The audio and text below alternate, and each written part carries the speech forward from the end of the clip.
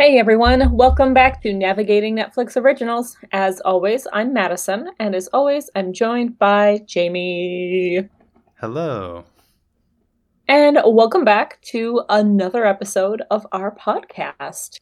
Today, we will actually be discussing a full series, although the episodes were very short, called The Midnight Gospel. And it's an 8-episode series that's about 25 to 30 minutes per episode. I think there was one that was 36, but pretty quick watch. And the basic premise is that it's a podcast where the audio has been animated, set to some of the most bizarre animations I've ever seen, with like a little bit of additional audio added in to kind of help along the animation storylines. But mostly it's like very philosophical discussions that were originally recorded as podcasts. Yep. Yeah, and this is all podcast by a person called Duncan Trussell. So if you go to duncantrussell.com, you can hear all of them.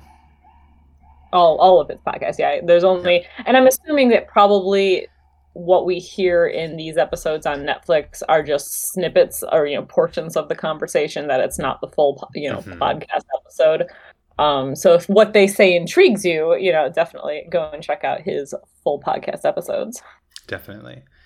But yeah, so in this actual series then it's we're following someone called Clancy Gilroy, who I guess is supposedly human, though doesn't quite look human. He's definitely a little more purple than most people are. And he just wears like essentially a skirt and a wizard hat. But or a loincloth and a wizard hat, maybe. Essentially, yeah. And he's a space caster doing a video podcaster in space. And so we follow him each episode as he goes into simulated Earths that have various issues, or things have happened, and he interviews one person in each one. Yes, and it becomes like increasingly obvious throughout the series that Clancy should probably not have access to this simulator, and that he probably came about it illegally, and that he definitely does not know how to take care of it or maintain it. And like ultimately that kind of leads to like catastrophic meltdowns of the simulator towards the end of the series.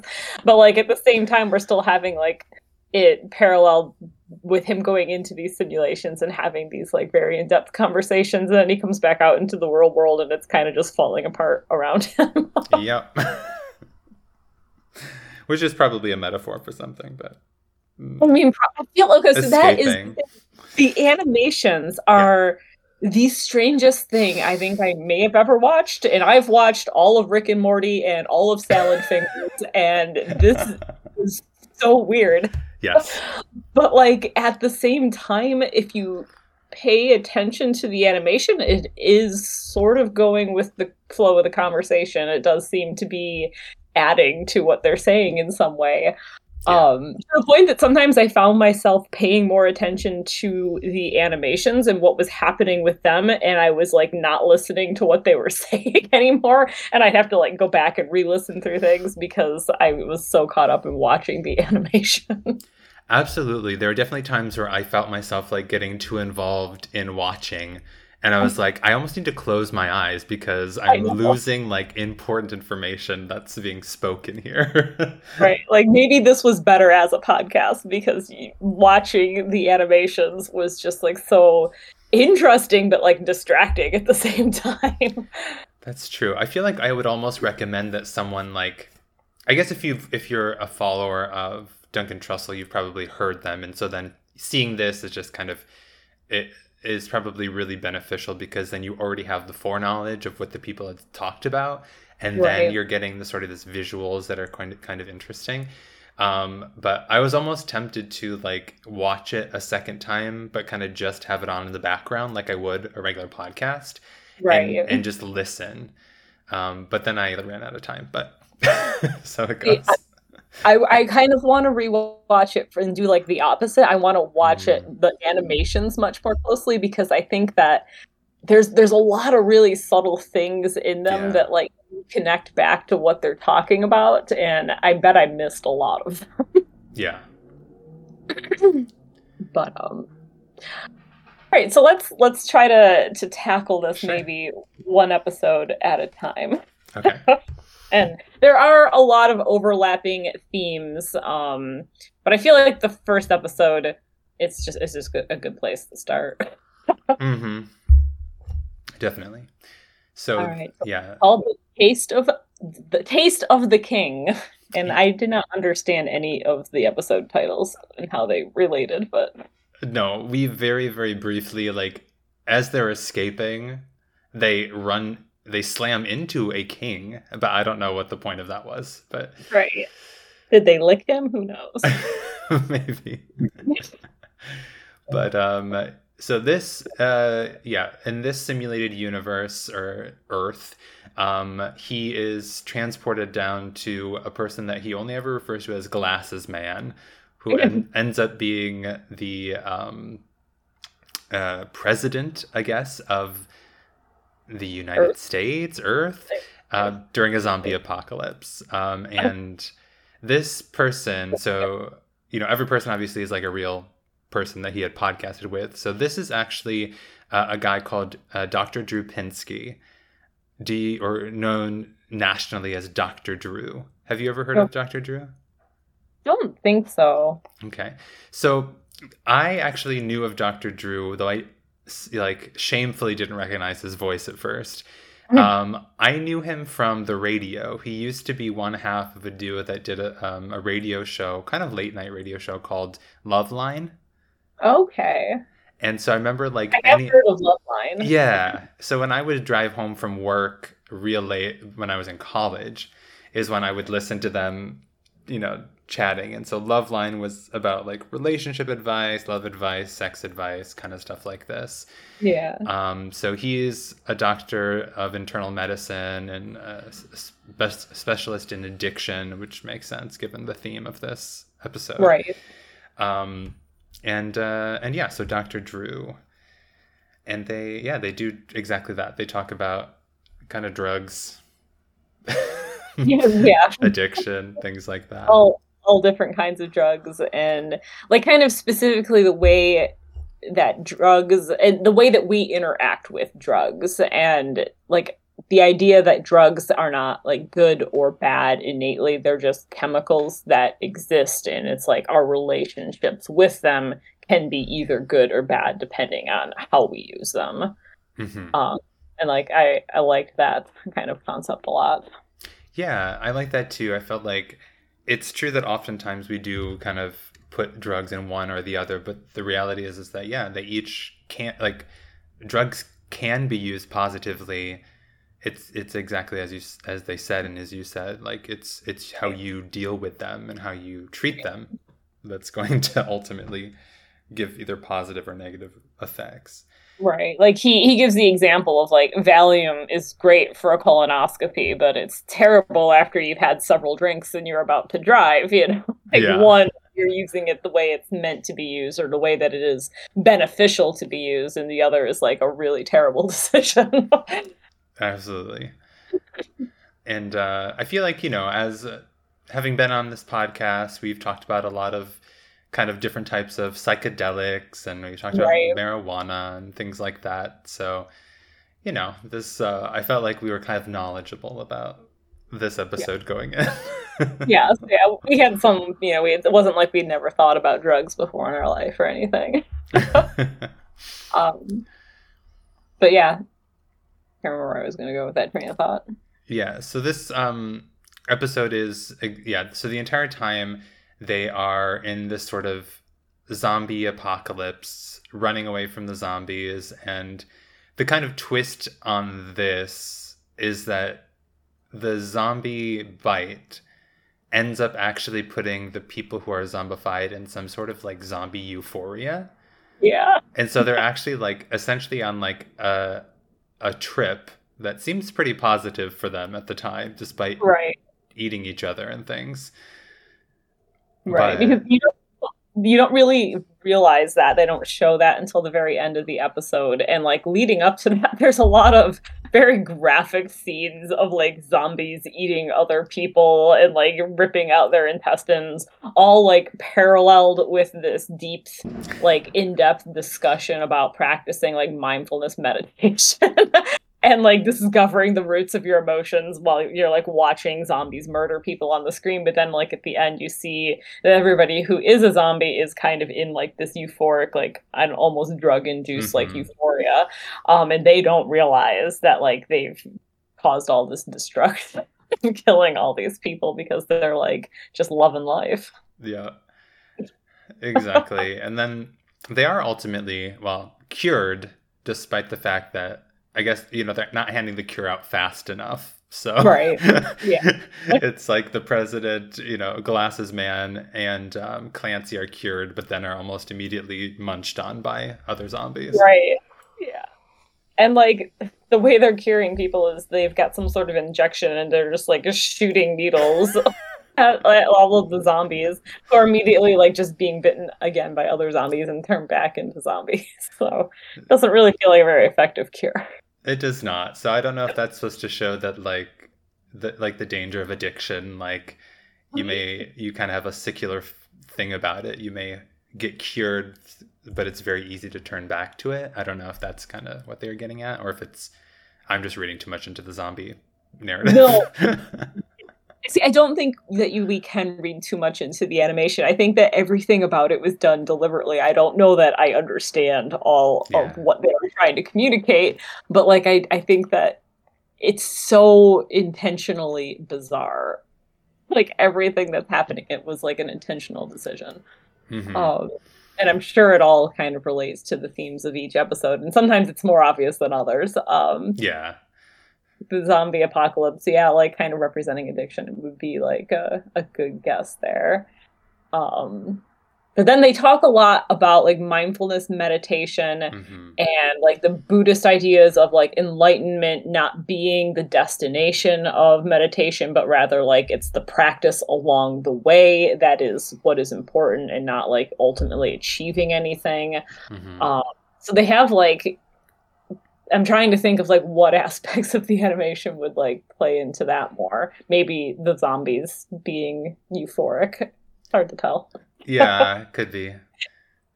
But I mean, that's also like, not to jump on quotes, but at one point, Glasses Man says something about health is about accepting and perceiving and dealing with reality on reality's terms. And so that's kind of what they end up doing as they're turned to zombies, right? Like they have no choice really but to accept what's happening and seeing that new perspective. And so I guess like, you know, that's kind of the same idea to mindfulness and meditation in a way.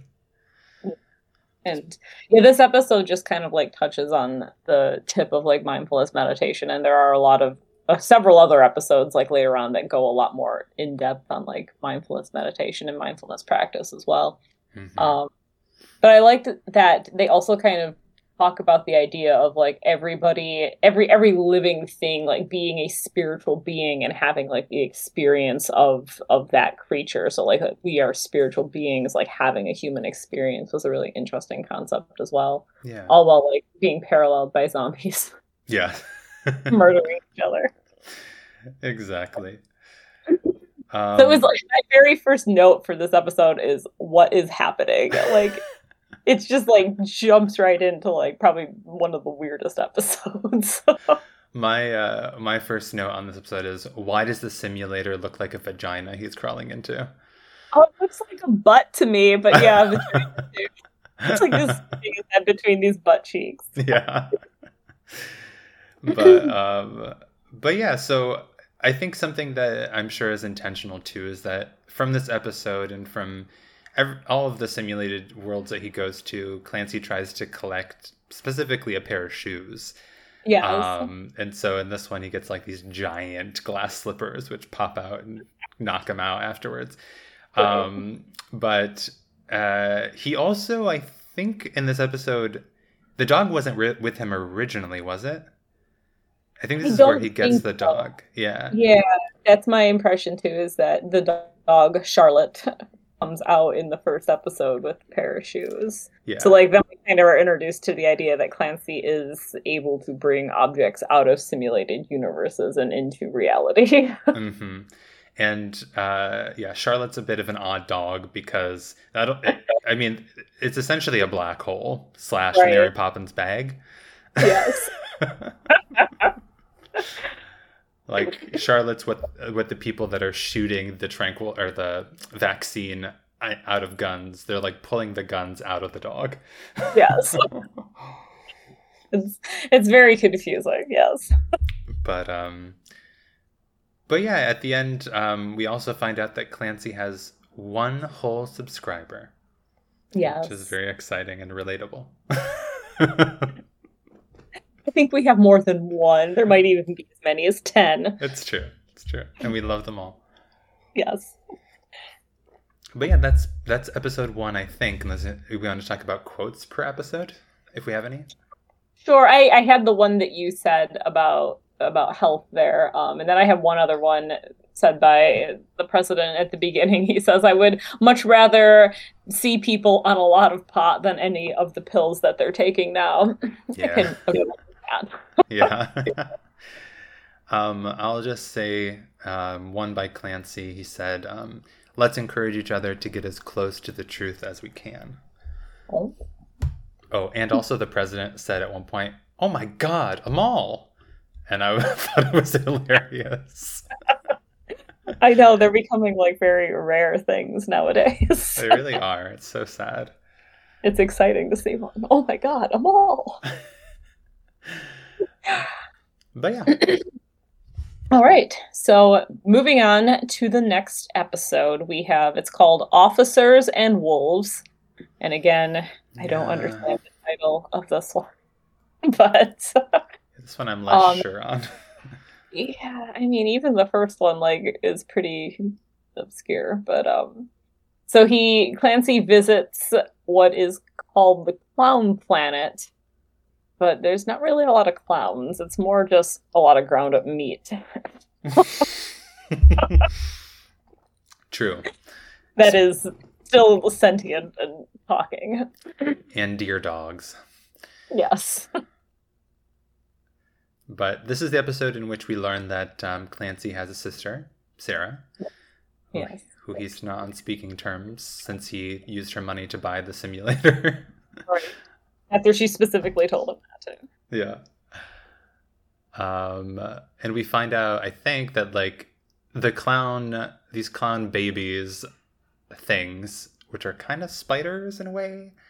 I guess. Like at first he's like, ooh, cute, because they had just like hatched from eggs or something. And Yeah, then they're from immediately and then they're immediately eaten by these deer dogs, who then I think he assumes the dogs are bad, but it turns out that one of them, Annie, ends up being our interviewee for for this. Yes. And Annie is but actually a woman called Anne Lamott, who writes and speaks about subjects that begin with capital letters like alcoholism, motherhood, Jesus. But she talks a lot in this episode. Annie does, the dog, but also Anne, about her father, which was the writer Ken Lamott, when he was diagnosed with brain cancer. Okay. So that kind of gets us into the discussion of cancers and death, in a way. Yes. And when Clancy originally goes through the simulator into this world, I think he's kind of under the impression that it's going to be a fun planet because it's called Clown Planet. But like he's immediately scooped up with a whole bunch of other animals into a very ominously labeled meat truck, and then quickly kind of like processed to ground meat. And then they spend most of the episode just kind of like floating through this tube all through the biggest meat factory in the world. And then they're still like having a conversation essentially as ground meat floating along through this. Yeah. And oh no, this is the episode that he comes back with the giant shoes, not episode 1, because he grabs them as he's running away as the giant the meat thing. Okay. So I think the dog is maybe the only thing they get from the first episode. Maybe that's right. I mean, maybe like I didn't even realize he got the dog in the first episode. I just Yeah. thought it was there until it started doing weird things like sucking objects into its stomach wormhole. Yeah. And I was like, well, maybe it came out of the simulator. Exactly. But yeah, so before they get into like a lot of, I guess like as they sort of get into their discussions, they intersperse this episode with like a comedic scene where Clancy has to take a shit, but he is impaled through Annie's antlers. Yeah. So He's then, like autonomous with antlers. so then she's trying to like position herself so that his shit will drop into the toilet, I guess. Because he's like kind of attached to her head and she's like backing herself up the wall and trying to get it so that, yeah, he can hit the toilet instead of her face. And like ultimately they decide that it's not going to work. And I love that he kind of says like, I'm just going to hold it. And she's like, okay, but that's not good for you. Like she's just kind of concerned more than anything. Can we talk about that scene though? Like when they cut back to them and you're not sure if he's gone yet or not. And her brown nose right underneath his butt definitely makes it look like he had just like shit on her face. Yes, I thought so too. And then I was like, oh, I guess not. I guess that's just her nose, but I feel like that was somehow intentional. Yeah. I did like too that they just got off the meat truck to like go take a shit and then on it afterwards, Yeah. knowing where it was going. I guess that's part of the surrender. There's no point. That's where it's going. Right, that's true. She talks a lot about the idea of, accepting and surrendering to the idea of death and the fact that it is just a natural part of life. Mm-hmm. It's true. And a big part of this too is grief, essentially. Yes. And whether, how you deal with that. And, they spend some time talking about how in our culture, we're kind of pushed with this idea that like eventually you'll get over grief. Right. But that the reality is that you kind of never do. Right. It may diminish, but it's still there, Right. You just kind of like learn how to live with it better is kind of the way I've heard it described before. I'm fortunate enough in my life so far to not have known somebody I was incredibly close to who's passed away. Only extended, distant family members. Not looking forward to that, but I feel like I've at least educated myself on the subject. Mm-hmm. Yeah. Didn't really have a whole lot of notes for this. Yeah. Another part that we could talk about is, so these little like bits of description that I'm reading about the people are from Duncan Trussell's website, but it says that she mentions like alcoholism, and they do spend a little time talking about this because she mentions like, and this kind of ties on to the idea of like addiction and stuff in episode 1. Mm-hmm. She talks about how she was almost afraid to quit drinking because she wrote all of her work up to that point, all of her creative endeavors had been done while addicted. And Right. So there's that fear that you're not going to be able to, like, if you don't have like the sorrow and like the struggle of that addiction, that you can't actually create. Right. And I think that's an interesting thing. And I feel like it's it's true that we're often I feel like you often hear about like great literary people that like, they were able to write as like in-depth and as knowledgeable and as movingly, I guess, as they can because they had all of that pain and suffering. Right. But, Annie kind of talks about the fact that like, that's kind of a big, like one of the biggest lies in the way of Right. that. It's like, just because you're happy doesn't necessarily mean that it's over. Right. Yeah. I feel like I've heard that a lot too from other artists, like the fear of quitting drinking or quitting, heroin or whatever the drug is that they were using, that they were addicted to, that they felt it enabled them to make the level of art that they were making, and that if they stopped doing that, they would lose their ability to create. And like, I think that it's Clancy he compares it to like if there was a Satan, like the idea that this would be like the worst thing that somebody could convince you that you being healthy will be, bad for they'll destroy the thing that's most important to you, your ability to create art. And that was an interesting like idea. Yeah, definitely. But yeah, so that's kind of what happens in this episode. I didn't have many notes for this one. I didn't have any quotes wrote down for this one either. It was I had the least written down for. Yeah, I've referenced some of the ones that I did write, but I'll say those real quick. So Annie at one point says, all truth is a paradox, and I hate that the culture tells you that you will get over it, meaning grief. Yeah. The line about the disease, so alcoholism, she says, but that's one of the lies of the disease, or of the ego, that if you are well and if you're happy, the jig's up. And then there was also like a secondary podcast guest in this episode, which was the male dog. And at one point he says, love means how happy you can make another person. Yeah. And so there was like a brief touch on love as well in there. But yeah, and so this is the episode where Clancy gets the green shoes from. And a little clown thing, which he throws into the dog. Yeah. Yeah. Which is like, I think when we realized too that the dog has a wormhole in its like belly area and its stomach area. Yeah. It just rolls over and it's a giant wormhole. But yeah, so that is episode 2.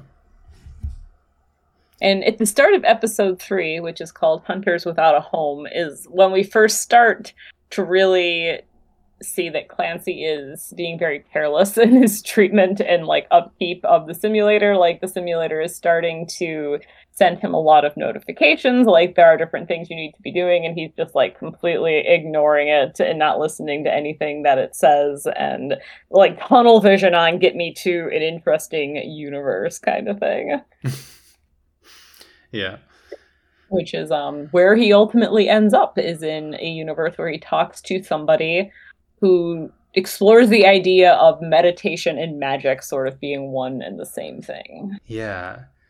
And so this this I guess interviewee, who is a fish in a bowl on a head of a body, he is this is a guy called Damien Eccles, and he is actually part of what will become known eventually as the West Memphis Three. These were a group of so Damien and 2 other young guys who, when they were teenagers, were accused and wrongfully convicted of murder. Okay. And so in the episode, he talks a lot about prison and how he kind of came to his like magic and meditative awakening in prison. Right. And so he was in there until 2011. So he spent 20 years in prison wrongfully. Right. But yeah, magic and meditation, and he plays a character called Daryl in this episode, and like he fully acknowledges like that the idea of like magical meditation is the entire center focus of his life, that he spends hours every day doing this, and there's not a lot of room left in his life for a lot of other like things and relationships, that like this is such a huge primary focus for him, which is almost overwhelming to think about. Yeah, and he kind of, we find out that while he was in prison, he was kind of got into the Rinzai Zen Buddhist tradition, which I didn't look up to know about, but I assume that's mostly the eastern side of his ideas. Okay. So he talks a lot about the difference between like sort of Western magic and Eastern magic, and the fact that like the idea of meditation in the Eastern tradition, or I guess magic in the Eastern tradition, is to set you up to enlightenment over several lifetimes. So there's not the idea that you need to in this lifetime achieve that state, but that it's a continuous work in progress. Whereas Western tradition, I guess, allows you to sort of expedite that process. And so what he calls sort of like ceremonial magic, they, because partly it comes with the iconography that we have seen, which I'm guessing is like, I don't know, pentagrams and like pentacles and like things like this. We're familiar with that notion. And so it's easier for someone who grew up in the Western hemisphere to relate to that and then quickly achieve some sort of, enlightenment. Yeah, it's interesting to think about, and he kind of like, he talks about that there's like this magic current that can be passed down from like generation to generation. And this isn't the only episode where they talk about like this current or this flow of energy or magic. So it seems that like what he is describing is at least something that other people have felt in different ways. So that's, interesting. And he talks about how like there are two reasons like why somebody would do magic, and one is to manifest something, and then one is to take in energy essentially from the universe. To like help you grow and change and realize things. And it's the second one that is more linked to like the meditation aspect of the magic he's describing. Mm-hmm. Yeah, it was interesting with like the passing of the current, and he kind of said that that's kind of the power of oral tradition in a way. So as you share that from master to student, it's like, it's only if you may say the words, but it's only if you have that energy and the ability to transmit it that it'll truly connect, I guess, and pass on, which is an interesting sort of idea. Yeah. This episode also talks about the same idea that enlightenment is not the finish line. And this one, they go as far as to say that it's actually just the first step in like a process towards being completely in the present moment, which is interesting as well.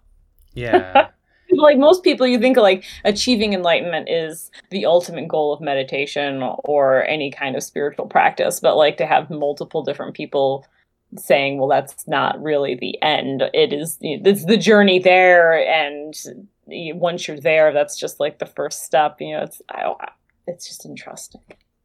Yeah, and this also touches in a way on sort of, I guess, like immortality in a way.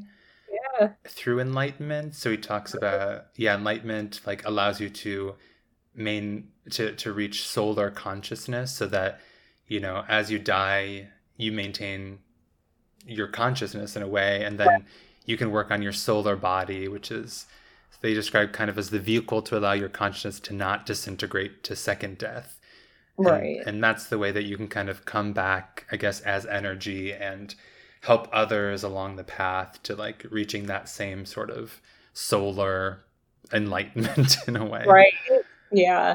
And that idea is kind of mirrored with the last episode as well, where like the character in that one talks about the idea that when you die, the love energy you're giving out doesn't go anywhere. It's still there. It's still around the people that you love, and it's to help them and to guide them forward.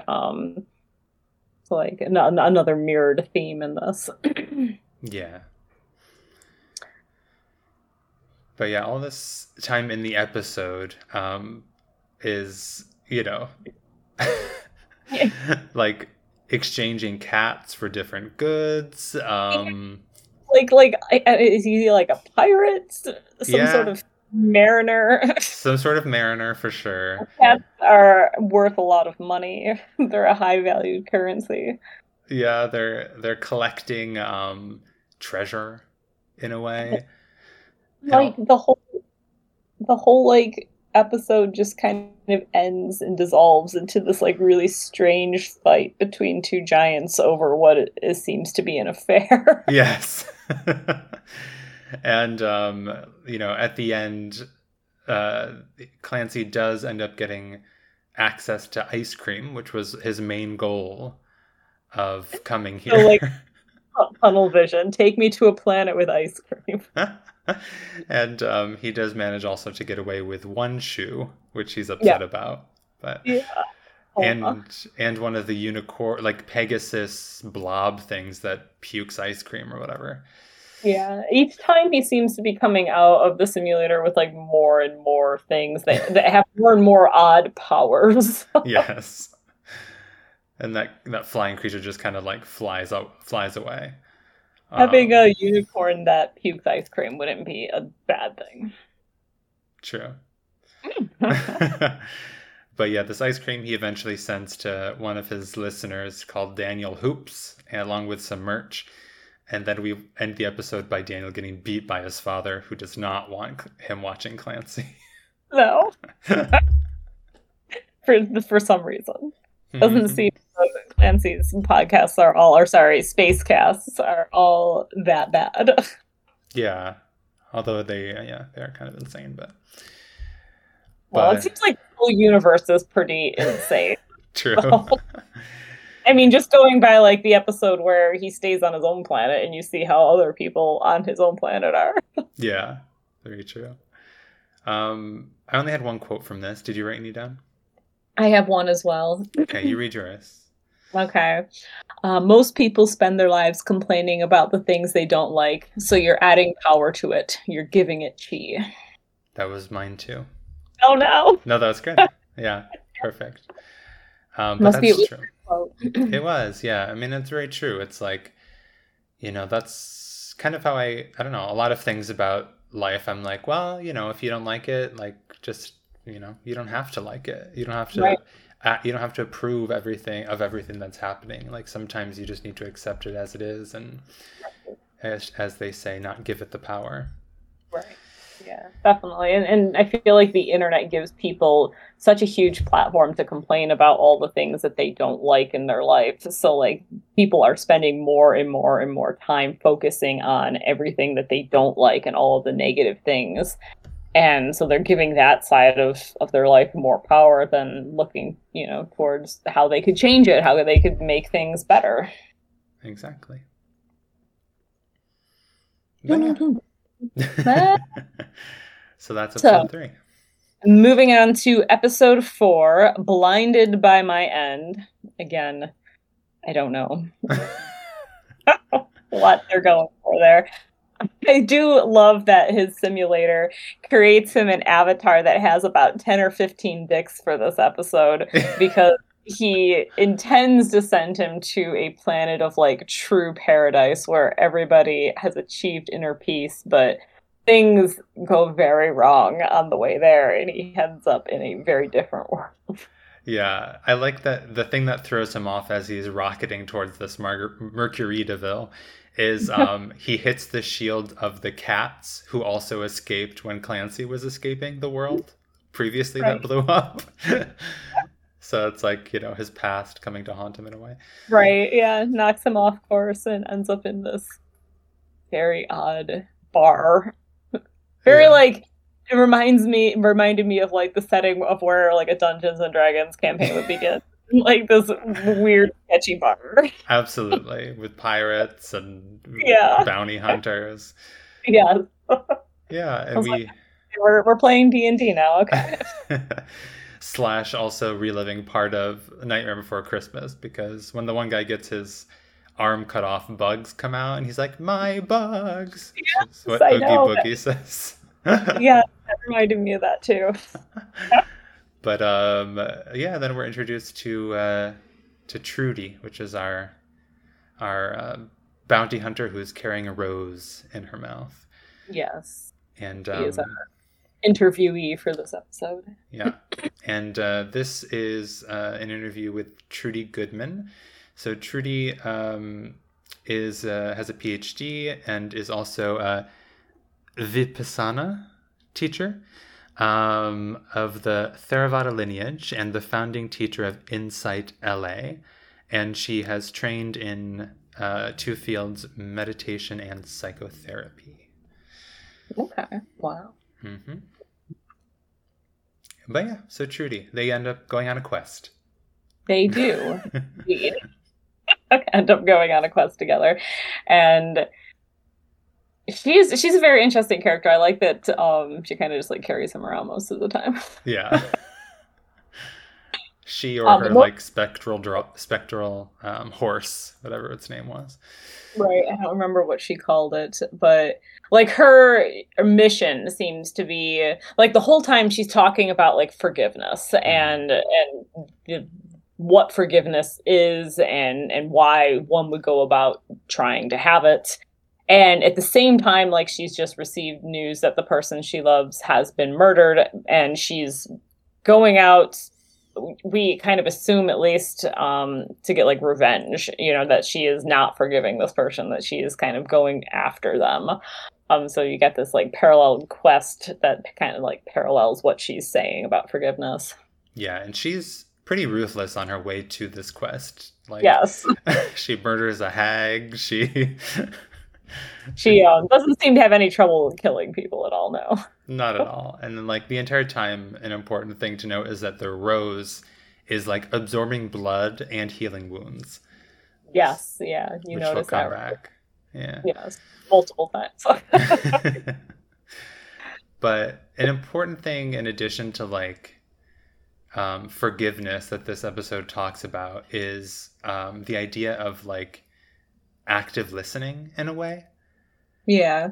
And how it's very easy to like sort of get into that state of like you're trying to listen, you're going through the motion of listening, but like you're essentially, as they put it, like in a fugue state, not really present, not really taking in the information that you're hearing. Right. They kind of talk about like the idea that when you have a head full of your own emotions and your own thoughts, it can be a challenge to be a good listener, to be like in the present, focusing on what somebody is saying. Yeah.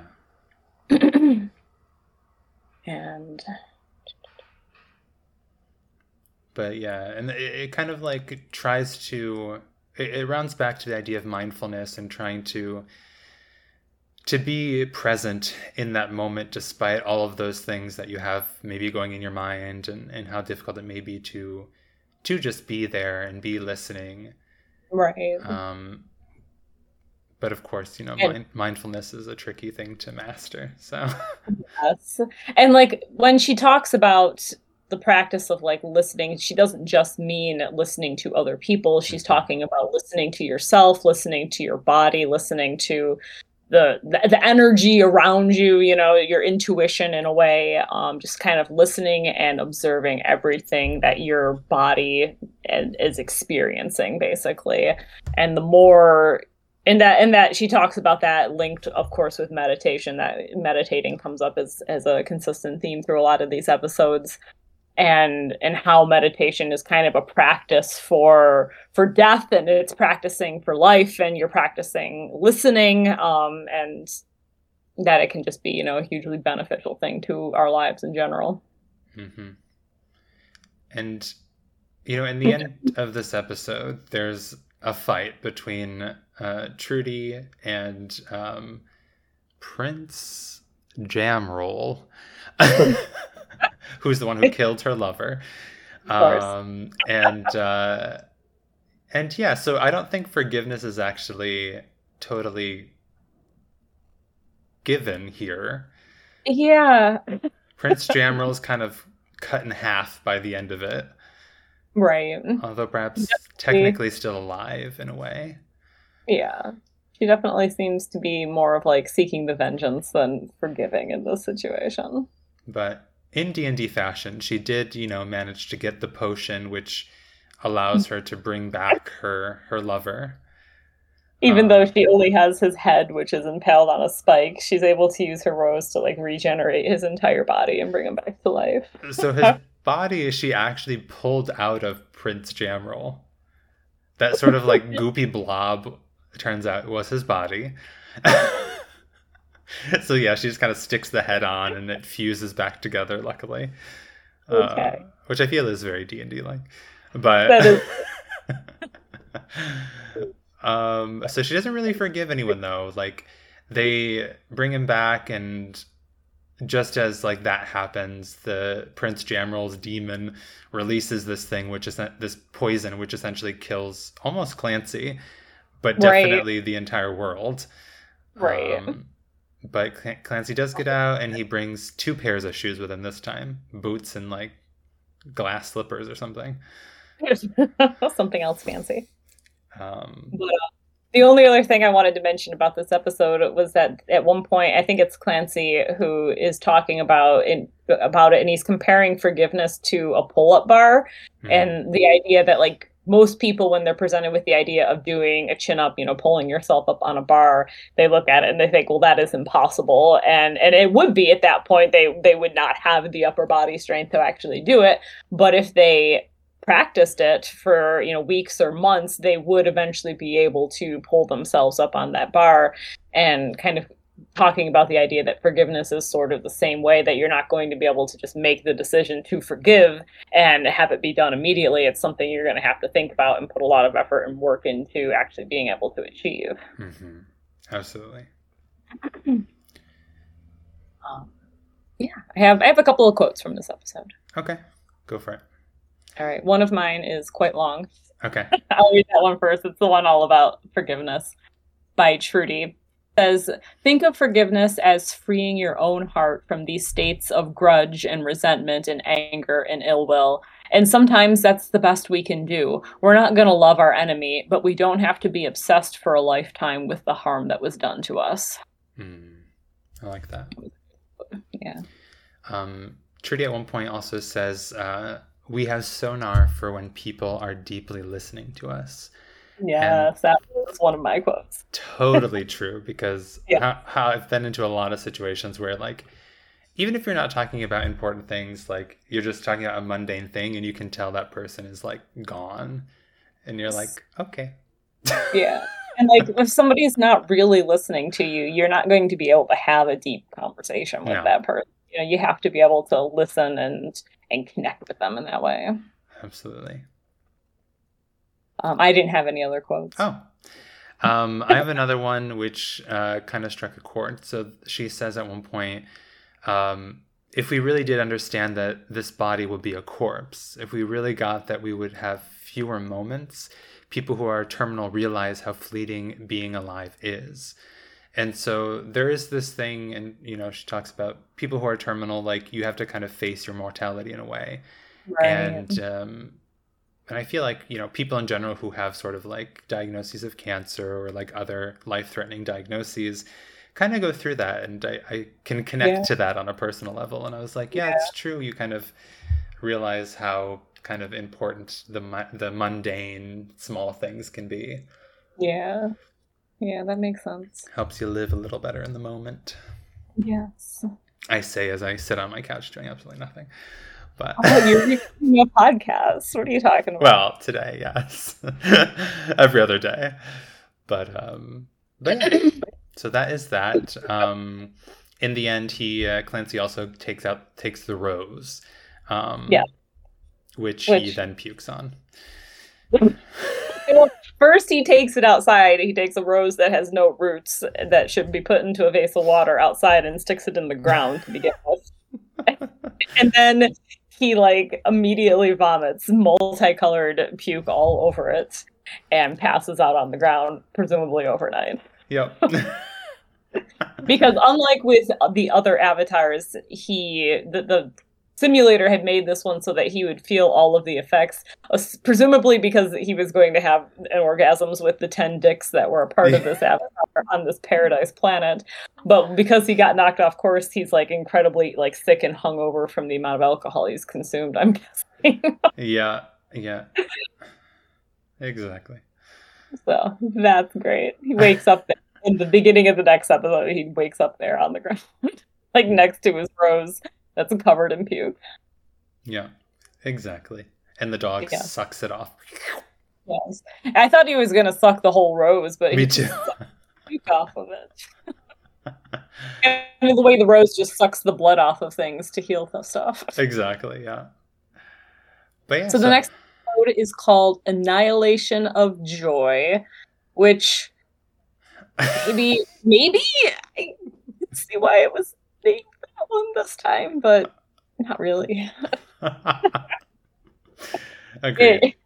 It takes place in a space prison or an avatar prison. I'm not really sure what this place is supposed to be. Some sort of prison, Yeah. for sure. But who and why these people are there, I'm not really sure on. But he ends up interviewing, like, I don't know, a spirit animal that's a bird. Yeah, a soul bird.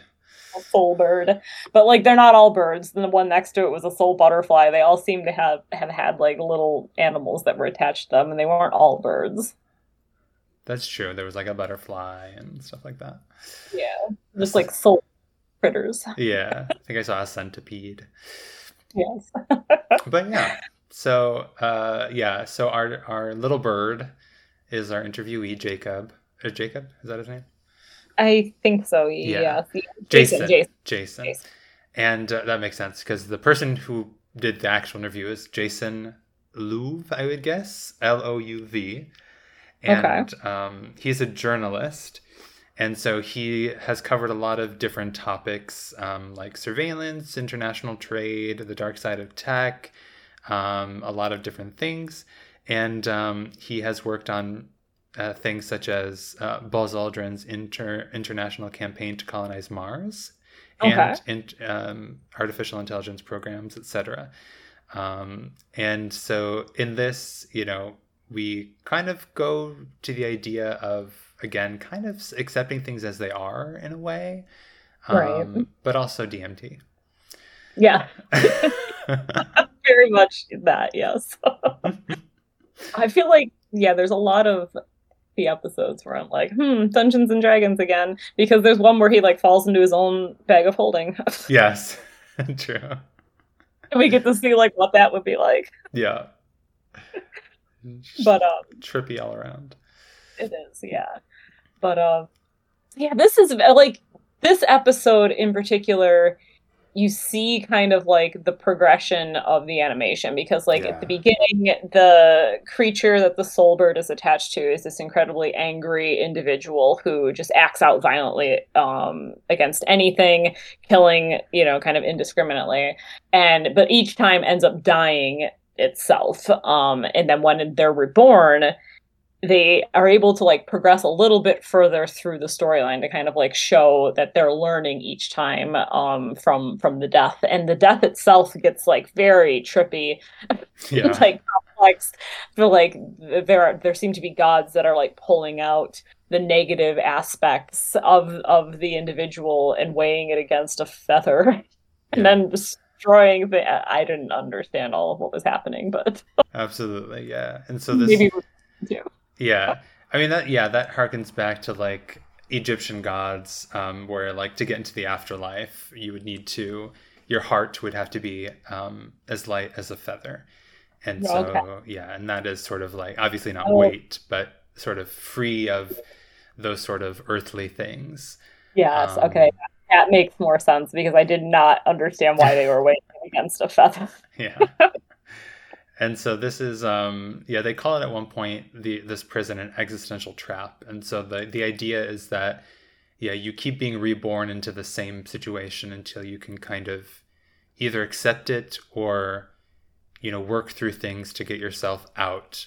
But working through things is more than just like solving a puzzle. It's kind of like, as Bob or whoever does, you have to actually work through, kind of accepting things, your own form of enlightenment in a way. Yeah, like this episode talks a lot about the idea that all the consciousnesses in the world or even in the universe are connected in some way. And again, it goes as far as to say that everyone from, is a complex being as a human all the way down to like a single-celled organism has that spark of life that they refer to as a soul, and that all of this life is connected. So we only have this illusion that we're separate from everything. And they describe it as because like we exist like at a point where energy converges.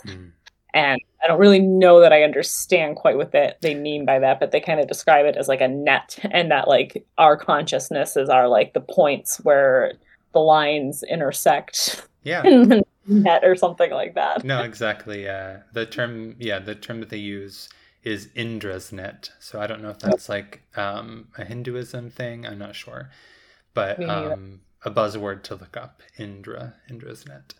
Yes. But yeah, that's an interesting idea. And like, of course, the tie with DMT is that can allow you to sort of like reach that point of sort of like linked consciousness in a way, feel that sort of connection to everything. Right. In a way. Yes. And like relinquishing the idea that we are individual in some way, and kind of accepting the idea that we are all just energy that is connected and experiencing living a different life. Mm-hmm. Which is, I guess, where the energy converges. Yeah, exactly. I like to... Go ahead. No, go ahead. I was going to go off on something else. Okay, yeah, me too. I was going to say I liked that they related our experience to some way to a game, a sort of video game that like we're doing all these things, as they say, to like add experience points, D&D, to add experience points to a character that doesn't exist. And so it's kind of like to reach that point of like recognizing the true reality of things, we need to like take off those virtual reality goggles, and kind of confront that feeling, that truth that we are kind of we have just this illusion of being a separate entity. Right. And I think that like the reason they use the prison kind of in this episode is like the metaphor, because I think that the guy who's talking, he believes or sees that like your life is kind of the prison before you can understand and accept this feeling of like a universal connection, and that like once you are able to identify with that or experience that, then you have made it out of the prison kind of thing, the prison of life, if you will. Yeah. And I don't know that I worded that correctly, but yeah, I know, I think so. And eventually Bob sort of does come to that realization by the end of the episode, and we find out that Bob is some woman. Yes. Who sings a very odd song about drinking the blood from a stump of a guard they killed. Like just very like graphically singing like beautifully about these like awful things that she had done before she escaped the prison of her mind, essentially. Mm-hmm. And she realizes that she was doing these things not only to the prison guards, but like also to herself in a way. Yeah, absolutely. And we eventually have Jason, our bird, who becomes Clancy's new pair of shoes. Yes. Bird slippers. Bird slippers. At the end of the episode, I also like that we have this realization that the Rose is now like has a cult following of mice or rats. Yes. Oh my god. And like he's just like annoyed by it. He's not fascinated by the fact that like the mice in his neighborhood have created like a shrine around this rose and have come to it to have all of their wounds healed. He just like chases them off. Yeah, and then he says something like cultists or something, and I was like he's still like oblivious to everything happening around him. He really is. Oh my god. We'll see that even more in the next episode. Oh yeah. But did you have any quotes from this one? I did, yes. Okay. So they're all by Jason, the bird. Mm-hmm. The first one is relinquishing the relinquishing of the idea that you have an individual self is the ultimate orgasm. It's the perception of emptiness and the fundamental clear light of existence. I like that. He also said at one point, the fundamental reality of everything is change, which I liked. I like that. He says, so whatever this experience is, we think it's real and we think that we are somehow inherently real, and it's a case of mistaken identity. Ooh. He says at one point too, we live in a universe in which time exists, and therefore everything will disintegrate and be gone, and the suffering of that is unbearable. I like that. He says so many good things. The He last one I wrote down by him was, the moment you accept things as they are, you don't need to hope anymore because you realize that where you are is kind of okay. Yeah, that was my last one too. That was good. Yeah, great minds. Yes.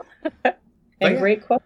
Yeah, that's episode 5. A good and, as you say, like, clearer narrative in that one. Yes. With the animation. Yeah. The animation was equally as bizarre, but like the narrative of what was happening made more sense. Yeah. And went along with what they were saying in a more coherent way. Mm-hmm. But yeah, so on to the next one called Vulture with Honor. And this one, he stays on his own planet because his simulator seems to be approaching a catastrophic meltdown. Yep. I'm trying to think who was the guest star on this one.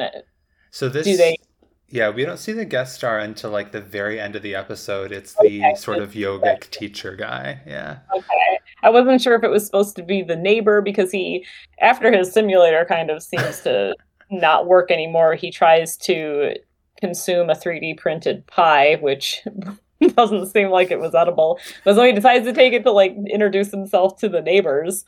Who literally tell him exactly what he needs to do to fix his own simulator, but he gets so butthurt about the fact they don't want his disgusting pie that he doesn't even realize that they've told him exactly what he needs to know. Yeah, and then he eventually does start, get the goop that he needs. The green oil. The green oil to rub on it. But at this point, the simulator is already popping out distorted creations. It's smoking profusely. Yes. The whole like inside of his house is covered in like blood and other sustenance. Spider pies and stuff. Like, spit out. And there's also like, so we get another character shows up, called Bryce, who is some sort of like police officer / not really. He's like the maintenance guy. I don't know.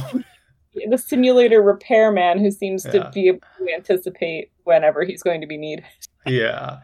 So he tells that like when these machines start going crazy, it releases this different colored goop in a way. And you need to like avoid it because some of it will stop you in time. Some will like melt you. And there's just like this whole giant field of all this different colored dangerous ooze. You shouldn't touch, but he ultimately, the Captain Bryce, gets like trapped inside of some of it. He does, and he's like, it turns into a skeleton that's constantly on fire. Yes, but doesn't seem to be in pain and just kind of floats there talking still. Yep. As you do. As one does. But yeah, so he ultimately does, manage to like get the goop he needs, the oil he needs to rub on it, and immediately just, like dives into another simulation because the machine seems to have created one where he like, because the machine kind of is sensing, I think, that Clancy is getting super irritated, so he's like, you need to go and talk to this meditation master. Yeah. And so he goes to speak to I don't know if we get the name of him there, but David, which is the guy's name. So he goes to speak with this sort of meditation master called David, and the interviewee, the actual guy, is David Nichtern, who is the senior teacher in lineage of Chogyam Trungpa Rinpoche, and this is combines a contemporary secular approach to meditation with the ancient practices and philosophies of Tibetan Buddhism. So another person who talks to us about meditation and Yeah. kind of like in some ways subverts the traditional notion of what people think of when they hear meditation, which is like trying to find emptiness. Yes. And he kind of says that that's not possible. Right. Or it is, but it's like difficult. Right. And that it's not even the goal. Right. Like he kind of compares it like he's like your mind is not, some bratty teenager that you need to shut up, like that's the goal is not to make yourself stop thinking.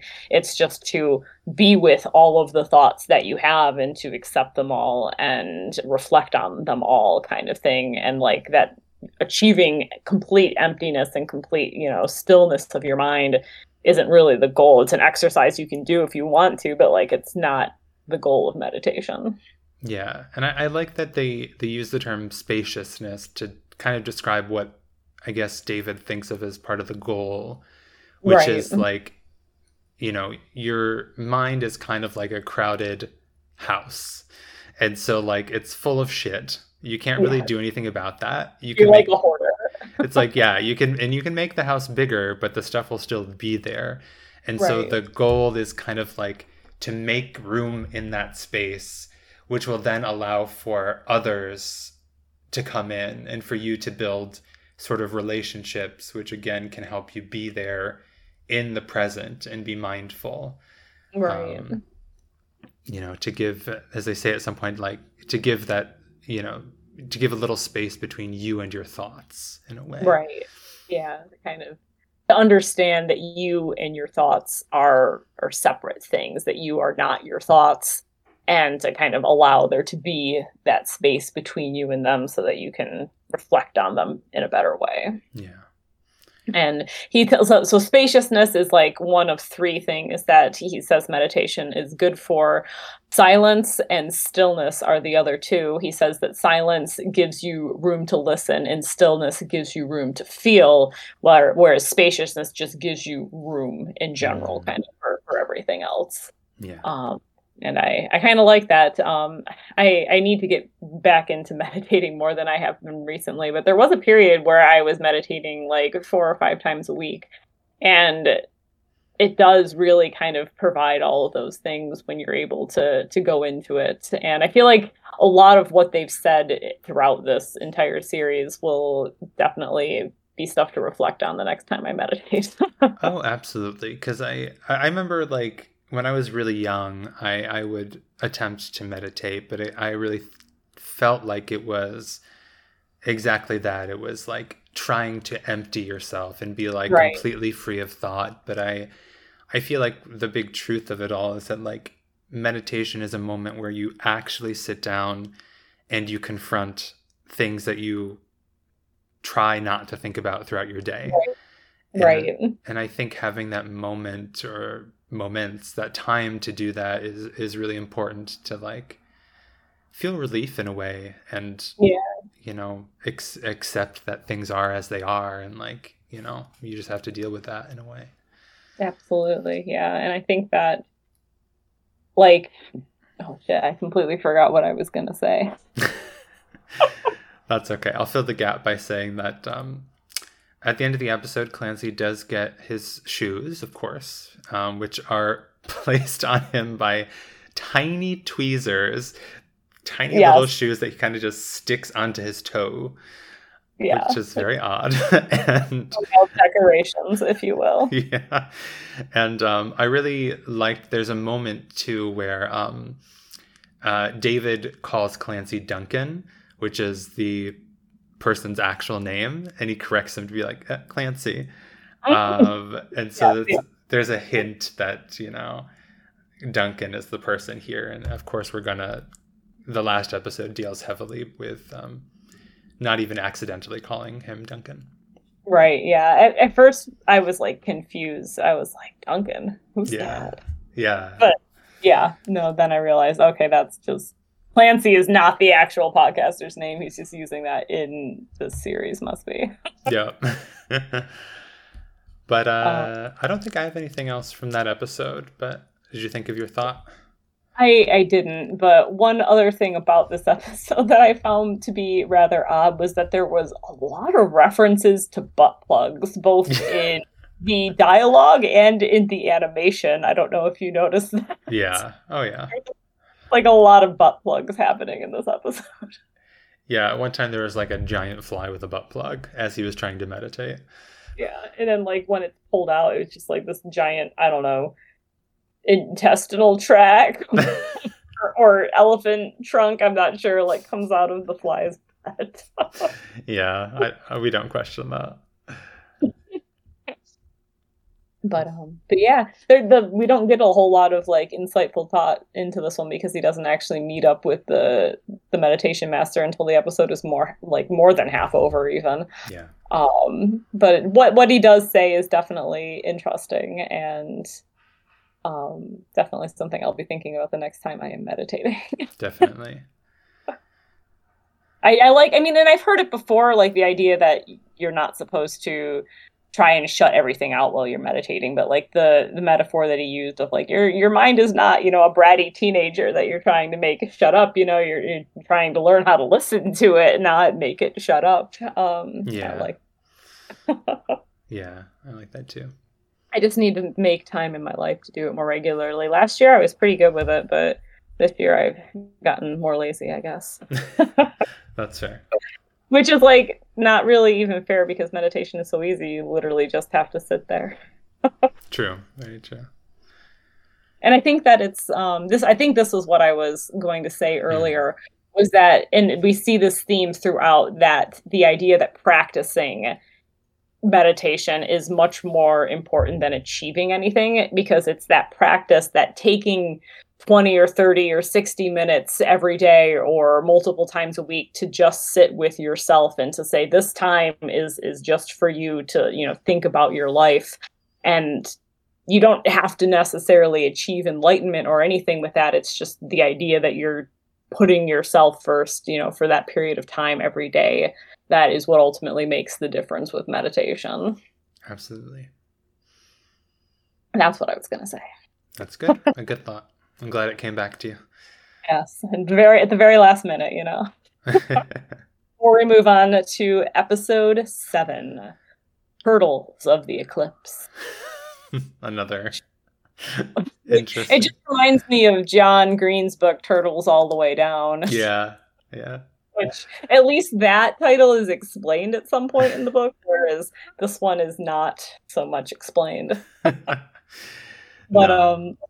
Clancy does seem to be calmer in this episode. Like, I guess we're supposed to think that little bit with the meditation master in the previous episode helped him to achieve enlightenment or something. That's what he thinks, but that quickly falls out, you know. He realizes he has not. But this is the episode where he falls into his own bag of holding, so. Yeah. So he goes first to some sort of empty, essentially a giant ping pong ball planet. Yes, just like boring calm. He's like looking for Zen, you know, no color. His avatar's all white. Yeah. And then, he falls into his bag of holding. Yeah. And he meets Death. And he does. Death is the first. I actually recognized her voice immediately because I follow her on YouTube and I've seen a lot of her stuff. But this is by someone called Caitlin Doty. And she is a mortician, an activist, and a funeral industry rabble-rouser.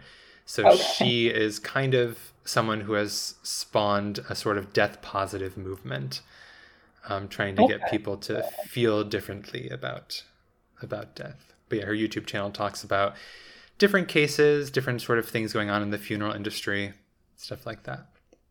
Very interesting. And that makes sense because she definitely talks a lot about death, and she does very much seem to be like, not that she wants people to die, but like she's not at all intimidated or afraid of the idea of death. And she kind of encourages the idea that during times of death, the best thing you can do is just be as 100% present in that moment as possible. Let yourself feel everything that's coming up, you know, experience touching, you know, the dead body and all of these things, all of the steps of it, which I think a lot of people kind of tend to recoil from, especially society, like the idea of touching, and I'm among those people. I'm not exempt from that. But she kind of talks about why in this episode, and that was really interesting. Yeah, I think I can appreciate definitely the idea of like being with the body and staying with it for like a time after that person has passed. But I do think that like it must be jarring if you're like at the wake and you go to reach out and touch this person who's, been embalmed probably and is now Right. stone cold. Like Yeah. that I think would be very jarring. But like if you're holding the hand of a loved one and like they pass, like Right. I can see the benefit of really sitting there, taking in, accepting those last moments, saying your physical goodbyes. Right. Even though part of me also is like very much of the mindset that like once that person is gone, their sense of being, their self is no longer present. So like Right. I don't know, for me that would be a critical thing that I would need to do, but I guess I'd Right. be open to sitting there and Right. accepting that in a way. If you subscribe to the idea at all that like the energy, the love energy that they would have been emitting towards you doesn't leave, that it stays in the room around you, then even after they have died it would still be there, Yeah. which they talk about more in the next episode. But she talks, oh sorry, go ahead. No, go ahead. So say she talks a lot in this episode about like how the practice of embalming and preserving bodies actually started, which I did not know. So it was interesting to learn that it was actually something that started during the Civil War because people wanted to be able to bury their sons, and it was an important part of like the Christian Protestant practice to be able to see and touch the dead body like during the funeral service, and you don't want the body to be like rotting while you're doing that. And when it's having to be shipped hundreds of miles across the country due to a war, they had to come up with ways of preserving the bodies so they still looked somewhat presentable at the time of the funeral. But then when the war ended, they had all these like morticianers and embalmers that still needed jobs, so they kind of just convinced people that preserving and embalming the bodies was a way of like cleaning them and making them so that they were no longer dangerous to be around, and instilling that kind of mindset into us, which is still something that is very prevalent in our society today. Yeah, 100%. And it's like it's interesting to see how much it has changed and how much we're like very like appalled almost by the concept of doing that now. Right. But it's true that like I can't remember if it was in this episode or if like something else I heard at one point, but like houses in general, like living rooms used to be called parlors. Right. And so that's where you would set up the dead, and they would actually be, after a loved one died, you would have them for like a week sitting in Right. there, Yeah. so that people could come and, as you say, like touch it, like kind of commune in a way with that body. And that's why we still call them funeral parlors, because they just took it out of the house into this special place. And it only happens for usually one day or sometimes 2 days. There's a viewing, but yeah. Yeah. But yeah, I mean, they talk also a lot about how everyone should really come up with a death plan, talk about it with your loved ones. At one point, Clancy talks about how he had learned the importance of being straightforward with people about where they are in the path of dying.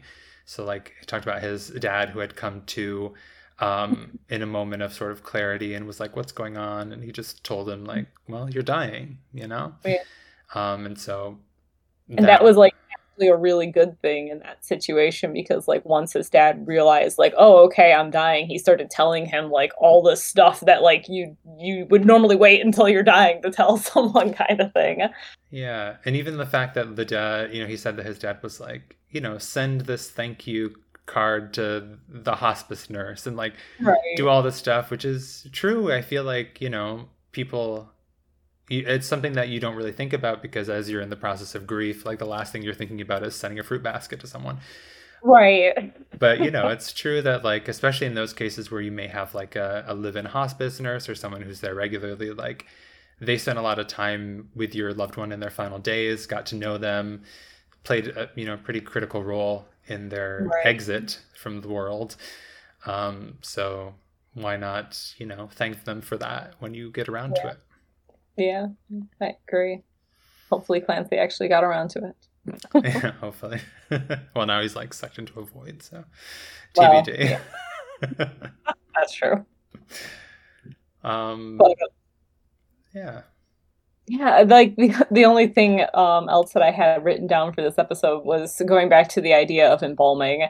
And at one point, Death kind of describes that. She's like, they take the body, they drain it of all the blood, they pump it full of all these chemicals, then they put clothes and makeup on it, and then they sell your own dad back to you. It's like that's like what the process of embalming kind of is. And it's like, yeah, that's sort of true, isn't it?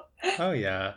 And yeah, so Caitlin has definitely advocated like other types of burials, viewings that don't involve like embalming and stuff like that, just to kind of get away from that sort of industrialized scam in a way.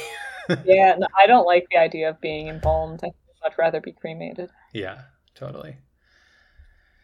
Even if it is $750. Yep. as we learned in the next episode. Very true. But yeah, so that I didn't have any quotes. Did you? I did not. No. Yeah, as I said pre-recording, there was something about mirrors and like reflecting parts of yourself that you're afraid of, and you kind of need to forgive them. But I don't have the full quote, so.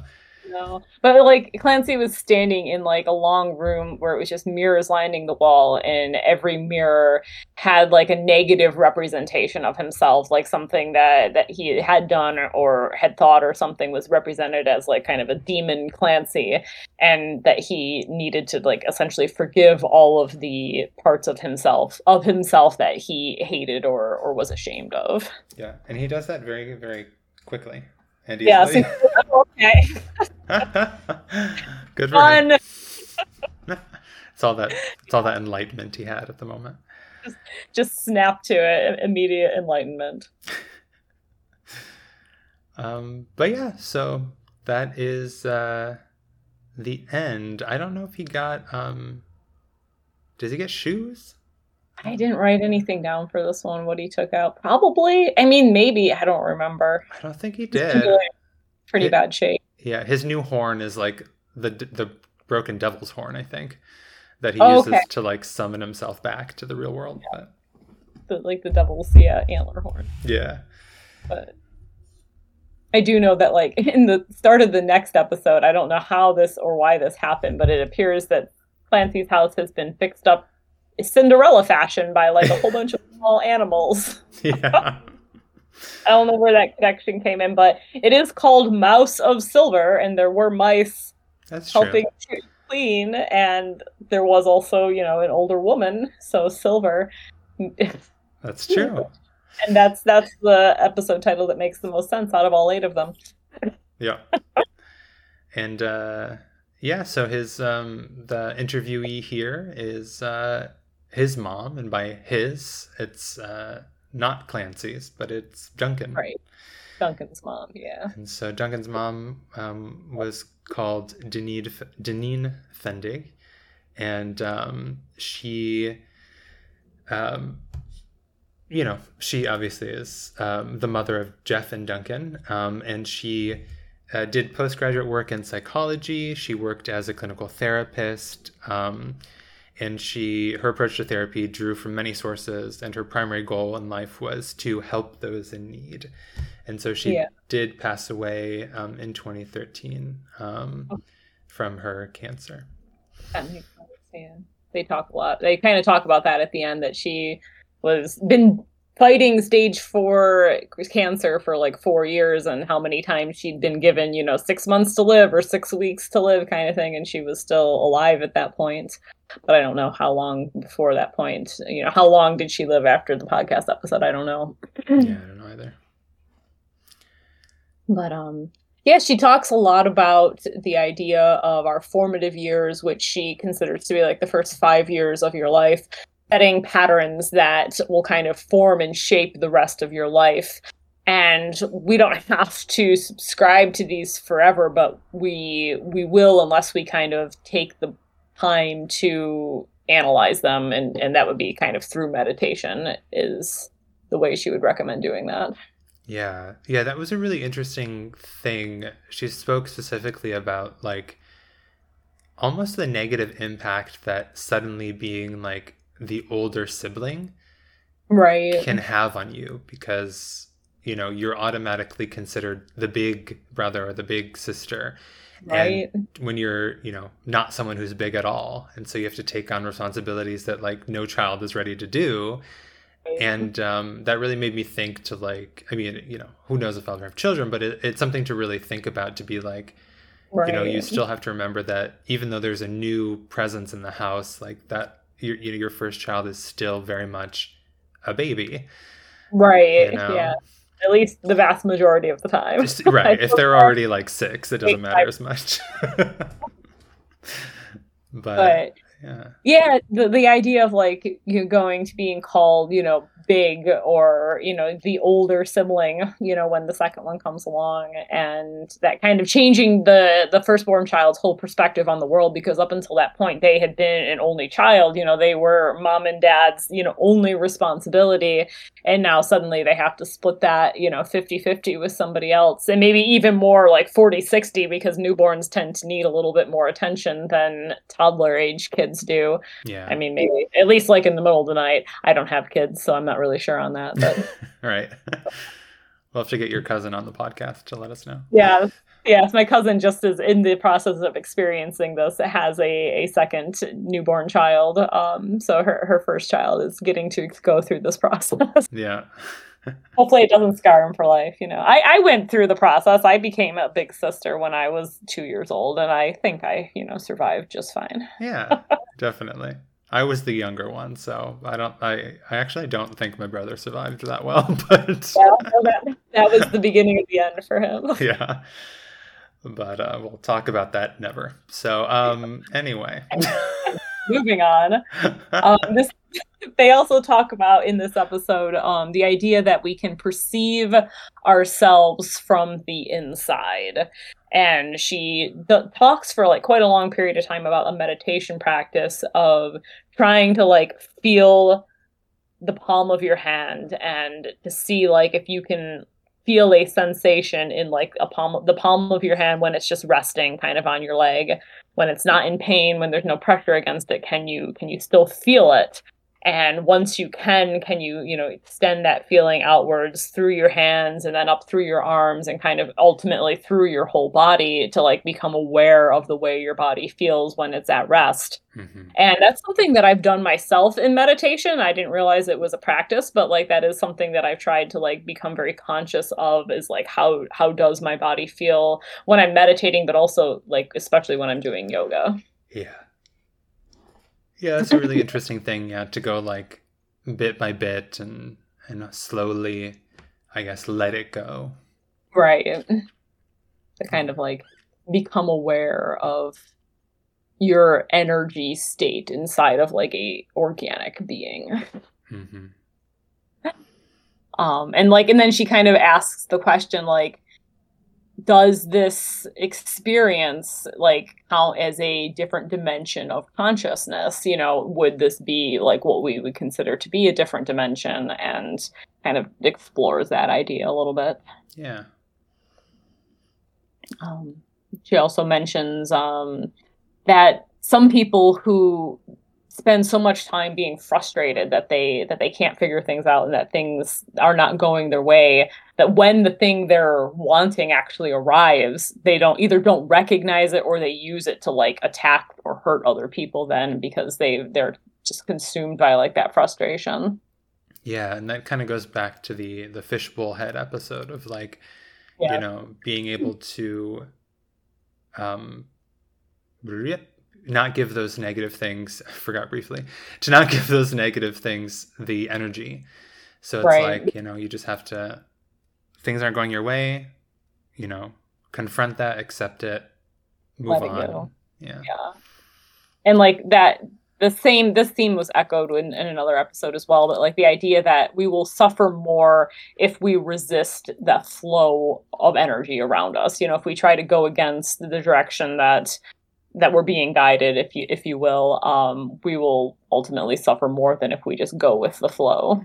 Yeah. And I really liked the entire time where they talk about the flow of a river.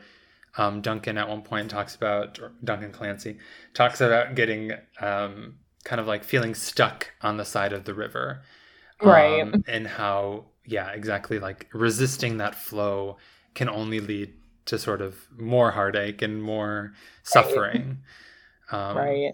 Not that it's easy to go with the flow, but like something we should actively be conscious of, Right. And I think Clancy is the one, he asks the question, like, what if you're not only stuck, in the bramble on the side of the river in your canoe, but like you don't even realize that there's a river out there. You don't realize like that you're stuck even, like where can you begin to try and like fix that problem? And like she just, she basically says meditation, like just sit then with yourself kind of thing. And she's, got some more eloquent way of putting it. But basically it all comes back to like meditation. Yeah.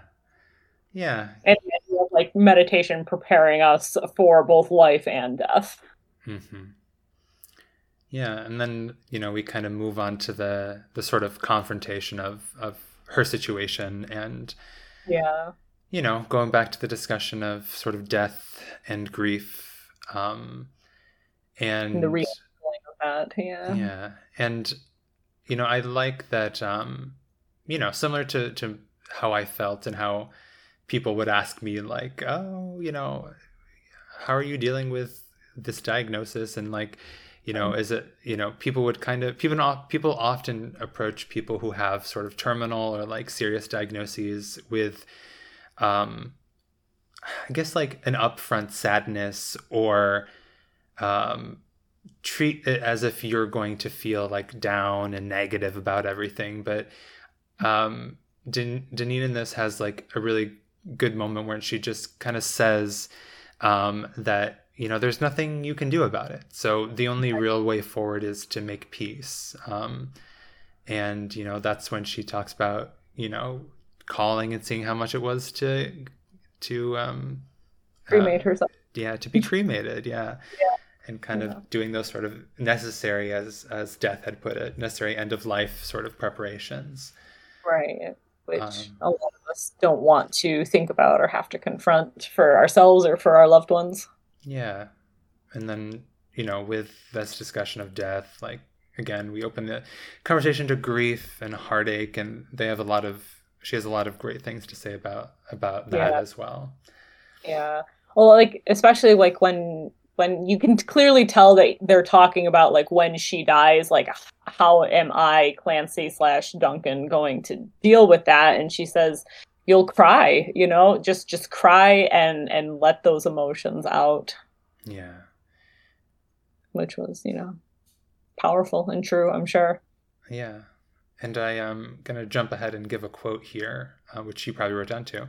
But he kind of says, yeah, like, how do you deal with that heartache? And she says, if you inquire into the hurt, what you're experiencing is love, the real deal. And so it's like, you can't reach that level of sorrow and pain if the basis isn't love. Right. Exactly. I didn't write down that quote, but I did write down that idea. And then I wrote down a quote from Next to Normal, which kind of reflects the same sentiment. Give me pain if that's what's real. It's the price we pay to feel. The price of love is lost. The price of love is loss, but still we pay. We love anyway. Yeah. Yeah.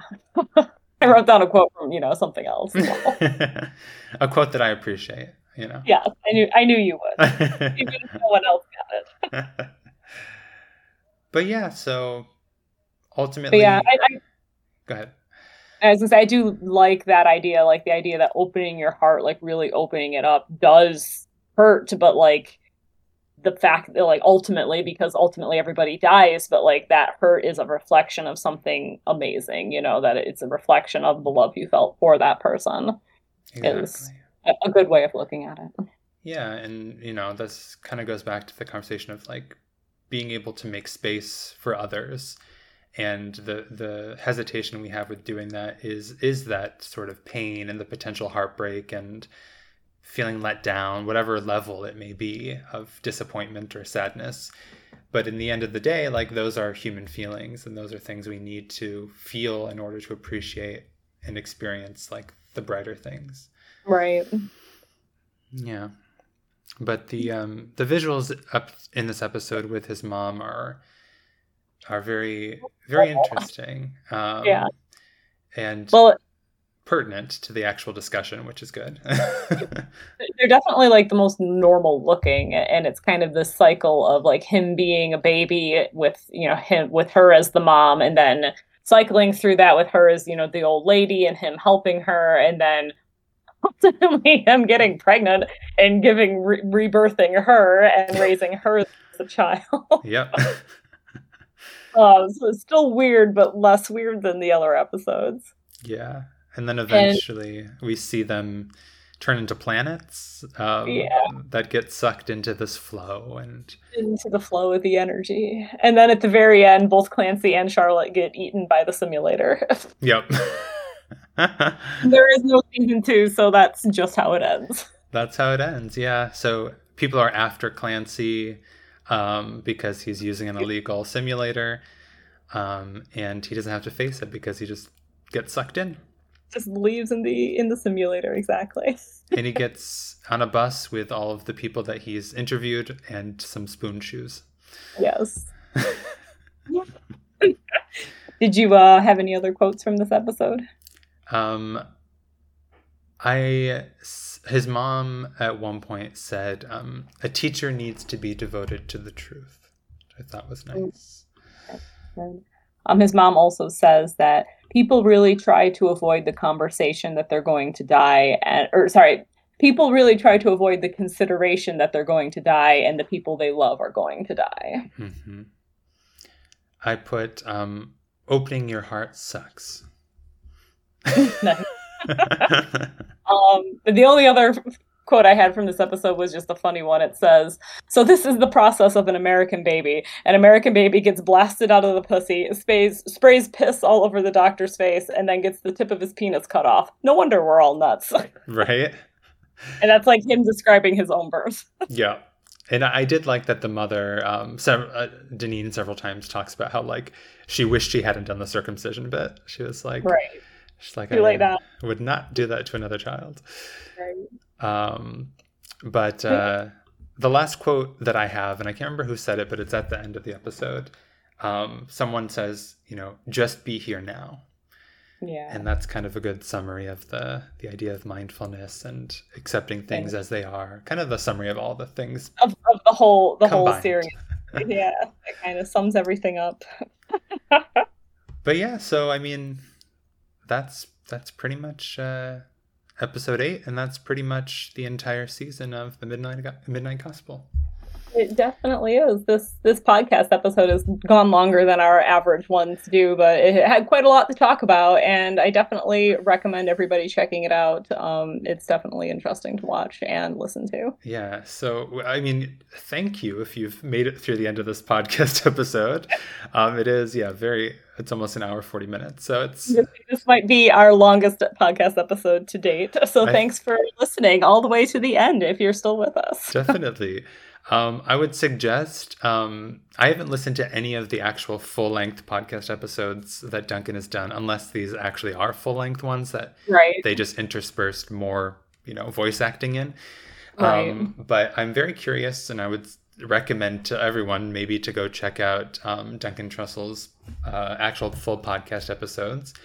If you search Duncan Trussell and the Midnight Gospel, you can find a little summary, which is where I got the episode, or the summary, the little snippets of information about each of the people he interviewed in there with more detail. And if you click on them, you can actually see all of the podcast episodes that they were in. So some of these people are recurring guests. Yeah, that's cool. And listen to it. So I'm very curious myself to listen back, and maybe I'll download some episodes for my upcoming trip to get into it a little more, because they seem like very pertinent things that we discuss pretty regularly. Yeah. If his full podcast episodes are worth the listen. Yeah. But yeah, so thanks everyone. Feel free to reach out to us and let us know what you thought about the Midnight Gospel over on Twitter at NNO Podcast. Or you can send us an email to navigatingnetflixoriginals@gmail.com. And thanks for listening all the way to the end of this very long episode. Yeah. And, as always, feel free to send us any recommendations you may have. We haven't gotten a recommendation in 2 years, I think, but we were very happy when we originally got them. So if I forget who it was, and I apologize, but if you're still listening, send us some more recommendations. Well, we might do them. And yeah, so thanks everyone, and until next time. Bye. Bye.